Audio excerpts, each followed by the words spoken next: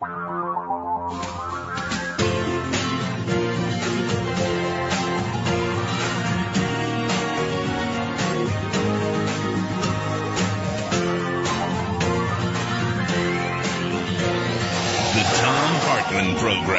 Welcome to the vast, radical middle conspiracy. Accept no imitations. Thom Hartmann.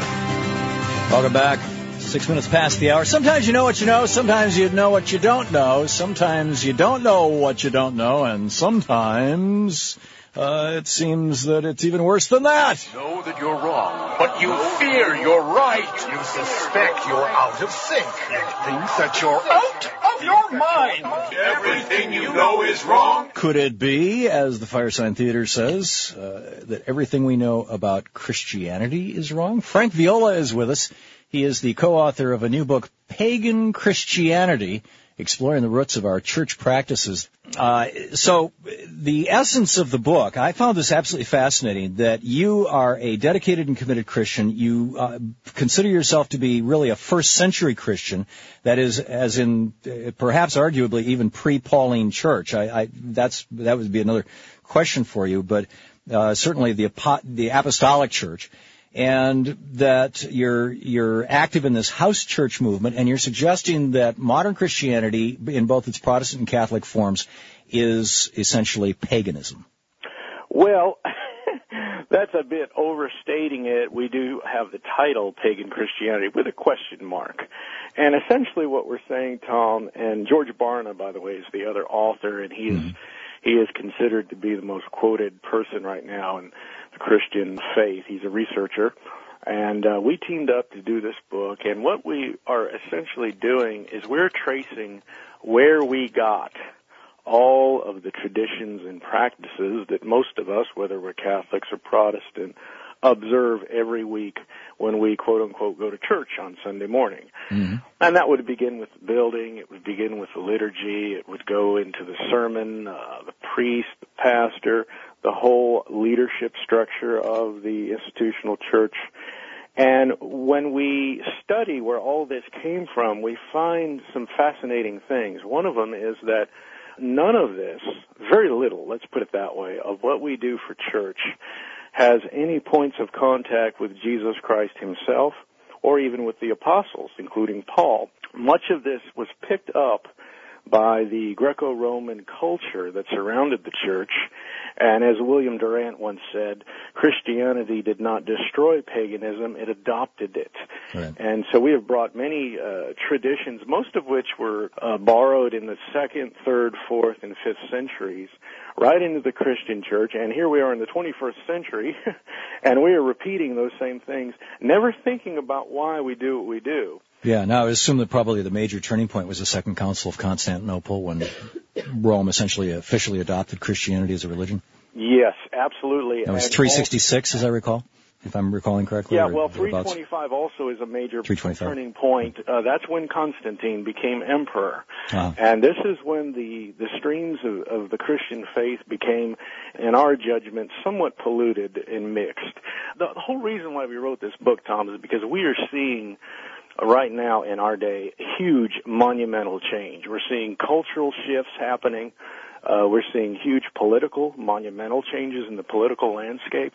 And we're seeing huge changes happening in the religious world. Every year, 1 million Christians in the United States leave the institutional church. Mm-hmm. And many of them, interestingly enough, are not leaving their faith. They're not leaving Jesus Christ, their commitment, their devotion to Christ. Right, it's what Robert Schuller used to refer to, and probably still does, as the great unchurched. Absolutely. And if you expand that worldwide, you have 112 million Christians who are not attending an institutional or a traditional church. So let's talk about some of the specific pagan practices. First of all, to define pagan, I have friends who are modern pagans, and their sense of paganism is that it is a celebration of all life on earth, that all of creation is sacred, that the earth itself is sacred, right? That as well as human life. And frankly, I don't find that inconsistent with Christianity, and I think it's probably a positive thing rather than this dominionist perspective that the only thing sacred is humanity and everything else is, this kind of Aristotelian view that everything else is just a machine out there for our use. So wouldn't it be actually kind of a good thing if there was a certain amount of the I guess core paganism brought into Christianity, but what you're pointing out are the practices, in some cases arguably even tribal practices from 2,000-3,000 years ago, of priesthood basically that have been brought into Christianity. Right. Well, I'll give you one example. One example would be the hierarchical leadership structure. You find the roots of that in Babylon, and then it was perfected in Rome. And it was adopted straight into the Christian church. And we now see in most of the traditional churches we have a clergy-laity division. Well, this did not exist in the first century.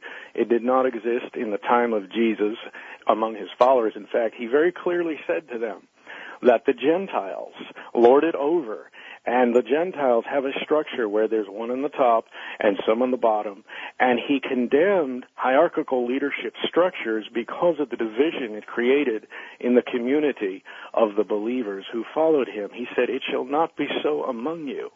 And as one scholar put it, he said, when the Greeks got the gospel, they turned it into a philosophy. When the Romans got it, they turned it into a government. When the Europeans got it, they turned it into a culture. And when the Americans got it, they turned it into a business. Yeah. And the average church today is a business organization. It's modeled after General Motors and Microsoft. And the pastor is the CEO or the priest. And you have a hierarchy which separates God's people into a laity and clergy. And we are simply saying that this did not come from the original founder it's always, of Christianity. It's redefined. Absolutely. It's always seemed very inconsistent to me. I about a decade ago or so, for 30 years, I've done volunteer work with an international relief organization based out of Germany, Kinder and Jugend Hilfswerk Salem. SalemInternational.org is their website. And I was sent into India to take over a blind children's home and a leper colony on behalf of this organization from an organization there that was run by an Indian Lutheran minister. This was probably more like 15 years ago. And he took me on Sunday around to a whole bunch of different community churches, and these were like literally mud huts out in the bush, or out in the, we were way out in the middle of nowhere. Right. And he would stand up and he'd give these great speeches and point to me and basically expected me to give a great speech. And about the third one, where I just got tired of standing up in front of the group and the whole thing of him being and all these people are squatting on the ground listening. The third one, I said, I'm not going to give a speech. I want somebody to bring me a bowl and some water. And I washed the feet of everybody in that hut, and it was about 30, 40 people. And he was absolutely horrified. He was he's an ordained Lutheran minister, but he was a local Indian, and he had just been brought into this hierarchy, and he was horrified. And we left, and he was like, "Why did you do that?" And I said, "Because that's what you should be doing. That's what absolutely. That's what I would, Absolutely, you just broke tradition, and this is what we are attempting to do in this book. We are challenging traditions that have been baptized and wrapped in swaddling clothes and labeled Christians, and we are saying these things are in fact in disharmony with authentic Christianity, which is very much what you have just described. It's capturing a functioning group of believers that live as a community, that love one another. Well, in the first century, the Christian faith absolutely shook the Roman Empire to its foundations because this was a group of people who had joy and compassion. There was no divisions among them. They loved one another to the hilt, and we have a Christianity today that's been basically absorbed into the culture, and much of it goes back to, as I say, the 4th and 5th centuries. It's irrelevant, it's outdated, and people are attracted to Jesus still, but they are turned off and bored with church. And this is why we've written this book, is to pinpoint some of the reasons. Yeah, and well said. Frank, we're out of time, but the book is Pagan Christianity, the website paganchristianity.org, yes, O-R-G. Frank Viola is the author, or the co-author, along with George Barna. Frank, thanks a lot for being with us today. Thank you so much, Tom. I appreciate it. Yeah, and I as well. 16 minutes past the hour. I want to talk a little bit about what's going on with our economy in the next segment, and we'll be picking up your calls at 866-303-2270 on pretty much any topic you want today. Stick around. You're listening to the Tom Hartman Program, where despair is not an option. Get active.